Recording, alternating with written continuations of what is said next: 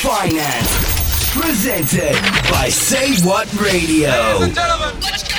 Hit it! Show me the money! What's up, y'all? It's your girl, Star Washington, and you are tuned in to a brand new episode of What the Finance. Y'all, please do not crucify me. I know it has been several weeks. So much has been going on. My life insurance business has really picked up with this pandemic. You know, my market is primarily seniors, but you know what? So many of my age group, friends of my age group, family members of my age group have reached out to me, have passed my information along to their friends and family. So I have been super busy, which is an excellent thing. I've also moved since we've last spoken. When we last spoke, guys, I was living at my dad's house that, you know, he inherited, that I inherited. Me and my brother both inherited the house. And I made the difficult decision to sell my ownership of the house to my brother. And it was a really hard decision because I took care of my dad in that house. And, you know, that's also the house that I grew up at. And just being there after he passed away really provided a lot of comfort. It also provided a lot of financial help because it was paid off. But you know, guys, it was time for me to move on. So I did. I moved. I have my own place. I have a house and I love it. And it's forcing me to grow. It's forcing me to do things out of my comfort zone because, you know, now I have more of a financial goal that I have to accomplish. So it's just making me work harder. But it's also just kind of giving me a new lease on things. The lighting in my new home is great.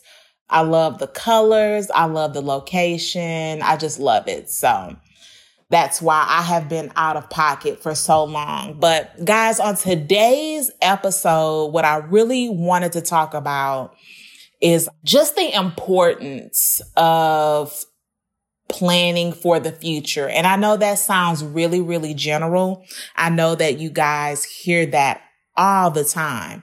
But man, y'all, I sit with people at their dinner tables who are at the end of, you know, they're at the end of life. Not saying that they're about to die anytime soon, but my market is people 65 and older. So most of them are done working. I even sit with people who may be a little bit younger who are no longer working because they are disabled. And I ask a ton of questions. The people who are very healthy later in life, I always ask them, what's the secret? The people who have happy marriages, I always ask them, what's the secret? The people who are in a good financial place, I always ask them, what's the secret? But you know, guys, I don't get to ask too many people about what's the secret in regards to finances because about 99% of my clients aren't in a good financial place. And what really trips me out about the whole thing, and I will shout this off the rooftops to anyone who will listen, is that a lot of these people, not a lot, most of them made excellent decisions growing up. They did what they were supposed to do. I sit with former teachers, respiratory therapists, attorneys, corporate professionals, blue collar workers. The one guy that I just got off the phone with that actually inspired me to do this podcast today, he used to work for Department of Defense, making $200,000 a year, traveling all over the world, everywhere he wanted to go, had all this vacation time, had a beautiful, huge home in the suburbs right outside of Houston. And when I met with him that day, he was actually moving into a really small apartment. So as I started to just get his story, because I don't know, just by talking to this guy, I could tell that, you know, his situation wasn't always his situation. I could just tell that there had been a sudden change in his lifestyle. But anyway, this gentleman was 55. He was diagnosed with the skin disease that causes your skin to tighten up really, really hard. It could also sometimes affect your organs. But anyway, the skin disease is called scleroderma. So anyway, he could not work any longer. So he had to file for disability. This gentleman went from making $200,000 a year working for the Department of Defense to making $1,900 a month in disability. And to be honest, the only reason his disability was as high as it was is because he used to make so much money. I sit with people who are on disability all the time that are even older than him, that aren't quite withdrawing Social Security. So, and a lot of times they're making 11, 12. I've even seen $900 a month. But anyway, so he went from making $200,000 a year to $1,900 a month. That was his income. He saved, he had a 401k and all of that. But the thing is, when you're on disability and you're that young and you're not Social Security age, he doesn't get any Medicare. And I believe, and I said I would check for him, that he makes too much to get Medicaid. I am also licensed in Medicaid, so I told him I'd check when I told him today that his policy got approved.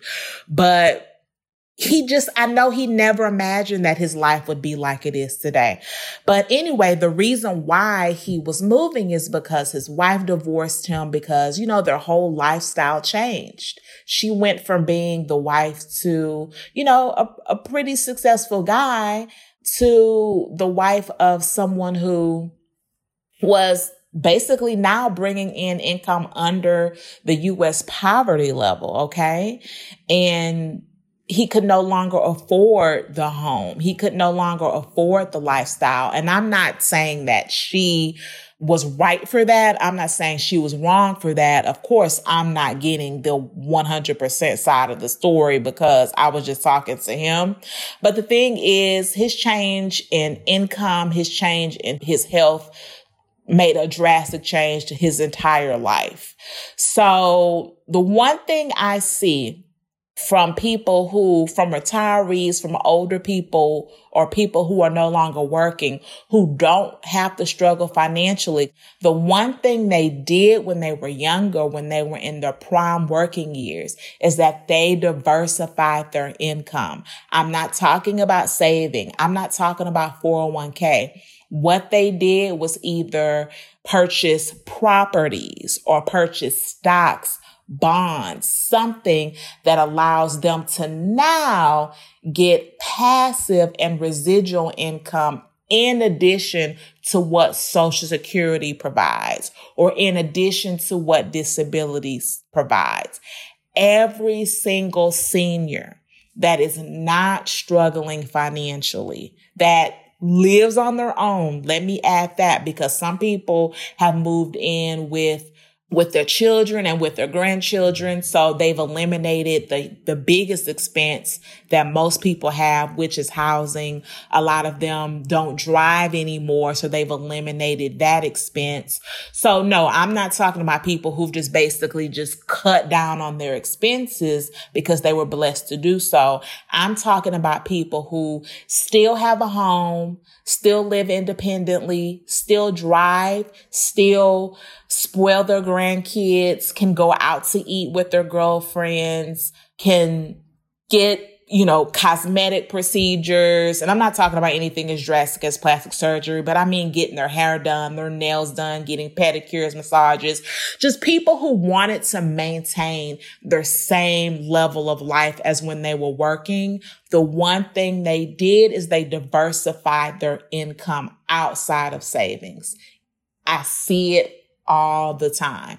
People who didn't do that, no matter how successful they were in their working years, they struggle after they stop working.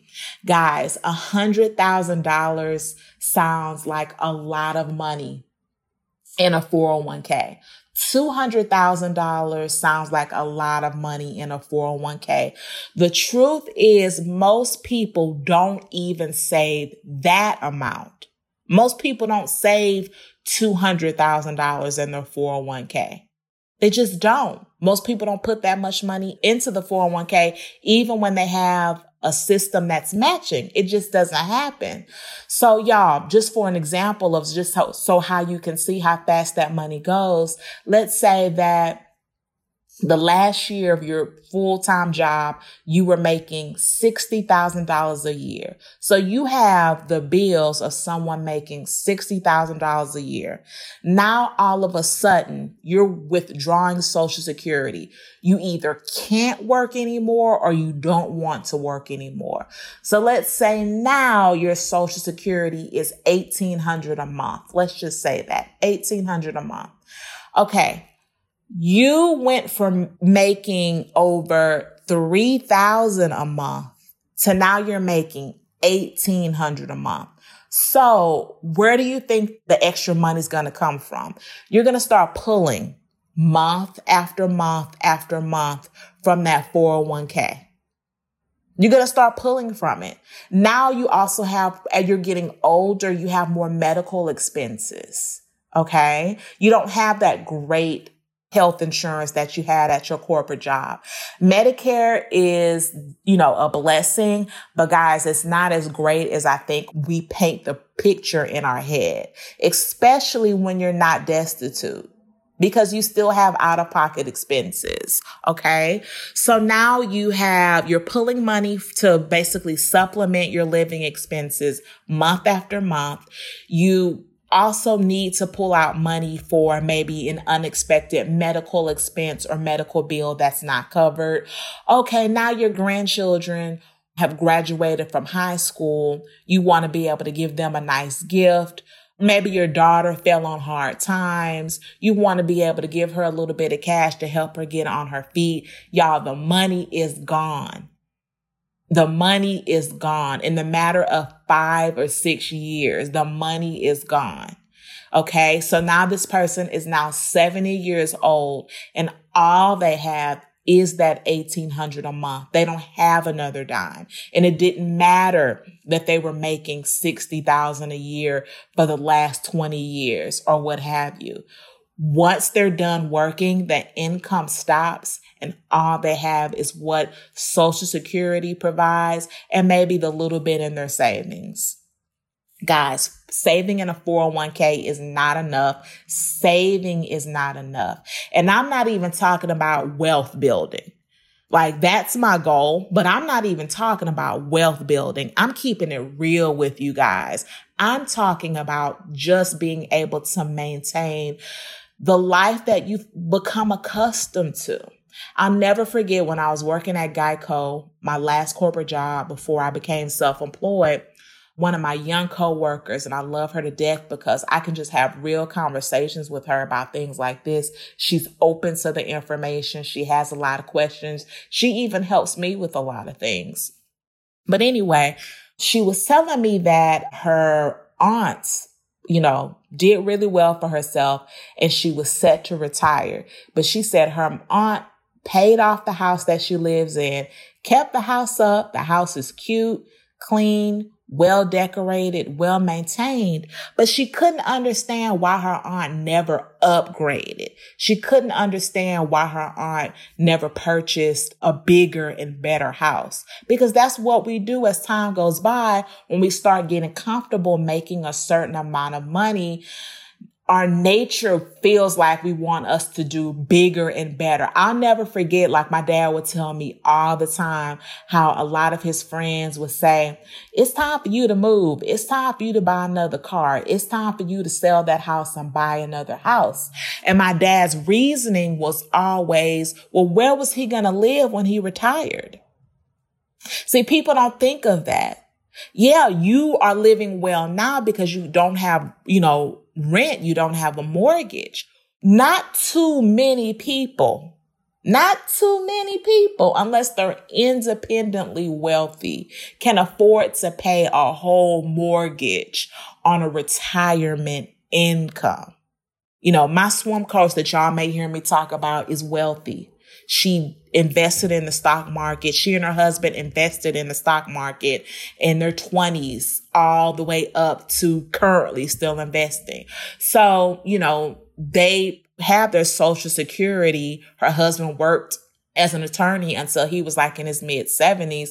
But their income, the way they're able to help their grandkids and pay for their college education and pay for their private high school education is because they're living off of the residual income from their investments that they made years and years ago. But even her house is paid off. And even her counterparts would ask her why she never upgraded when she has a beautiful home. But it's just like people feel like you should have more, not understanding that it costs more and more to have more. And you have to look at not what your financial situation is currently, it's what is going to be down the line. And if you know that you didn't prepare, like if you're a retiree and you know that all your income is going to be is your Social Security, your savings, and your 401k, why would you get an expense of $1,400, $1,500 a month? Because if you're upgrading your home, that's exactly what it's going to be. So I explained that to her and she's like, oh, I didn't think of it that way. She didn't think of it that way because she's only 26. And you know what? Honestly, even at 39, I wasn't thinking of it that way. I didn't think of it until after my dad passed away, until he was able to leave a legacy to our family, and I understood why he held on. I understood. So guys, I just wanted to come to you while this was on my heart. Like I said, I know it's been a while, but I said, you know what? I have got to get back on my podcast and I have to share this information with my listeners. I meet with about 20 seniors a week in person, all ages, all races, all cultural backgrounds. Y'all, and I'm telling you what I see. I'm not telling you what statistics say. I'm not telling you what's passed around on social media. I'm not even giving you information just from my own experience. I'm telling you what I see. And I see this all the time. Prepare. Everybody's not meant to be self-employed. Everyone is not meant to be an entrepreneur, and everyone may not want to be. That's fine. People get really, really testy when you start talking about additional streams of income. They automatically start thinking you're talking about being a boss, quitting your job, doing this, doing that. I'm not talking about that. I'm talking about finding a way to make passive and residual income when you are no longer to make active income. And I gave you some ways in which you can do that. You can get into real estate. You can get into real estate. Rental income is considered residual income. Okay. You can invest into the stock market. If you're young, start now. Start now because you need time for it to build that compound interest. But stocks and bonds, there are ways that you can build residual income. You can start a business, a little side business while you have a job, that when you can no longer do your job or you no longer desire to do your job, you can make money from the side business, specifically businesses that you can do forever, things online, e-commerce, or something where you can have a system in place to where when you can no longer do it, someone can do it for you and you still can be reaping the financial benefits. Okay. That's an example. I'm actually starting open enrollment. I'm going to be helping seniors with their Medicare. The great thing about helping seniors with their Medicare is that not only do you get paid for when they make a switch to an insurance company, but these insurance companies pay us for as long as the client lives, as long as they stay with that company. So I'm diversified. I'm figuring out ways to do that. So guys, just research. if you have any questions about your options or questions about what I see when I'm out in the field, that's what we say, we're out in the field. And I really feel like, man, I'm out here because, I get to see things firsthand, and it's real, y'all. It's real. The advice that you see floating around about additional streams of income and you can't save your way to wealth, y'all, it's not a lie. I know it seems radical, but it's true.